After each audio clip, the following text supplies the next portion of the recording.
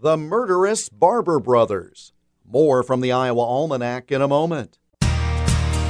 Have you heard about the Waterloo River Lights experience? Everyone's talking about the new light show on the 4th Street Bridge in downtown Waterloo. Each night at dusk, the interactive light show begins at the top of the hour every hour through midnight.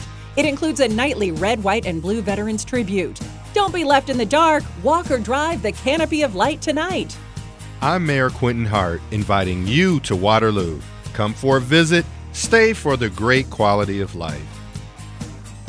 Isaac Barber may only have been 25 and his younger brother William 23, but they had committed a long list of crimes at those young ages. The Barber brothers were known to have committed 6 murders, wounded several others, and stolen horses in the early 1880s in Iowa and Illinois. There was even a reward of $6,000 offered for their capture, a lot of money at that time. The Barber brothers had kept a low profile in the winter of 1883 following the murder of Fayette County Deputy Sheriff Marion Shepard the previous September. But the brothers' desire to return to their home area wound up being their undoing in June of 1883.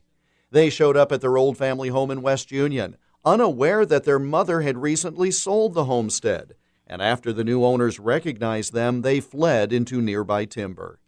At one point during this final period on the run, the boys were washing up in the Wapsipinicon River when a law posse spotted them.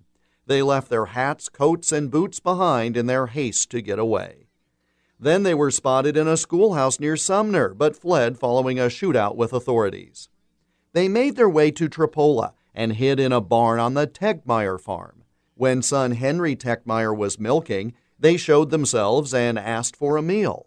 Henry obliged them, but slipped out to tell his father and brothers the notorious Barber brothers were on their property.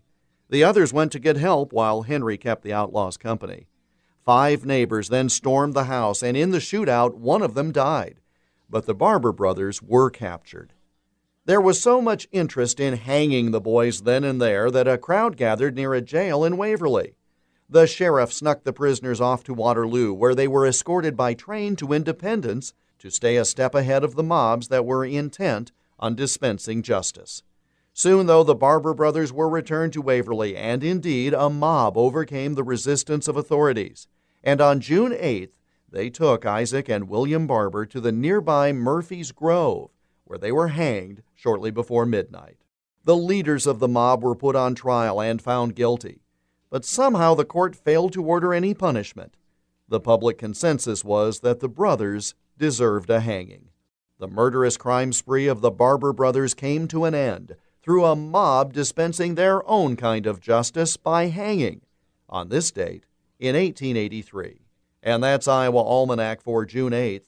There's more online at iowaalmanac.com. Until tomorrow, I'm Jeff Stein.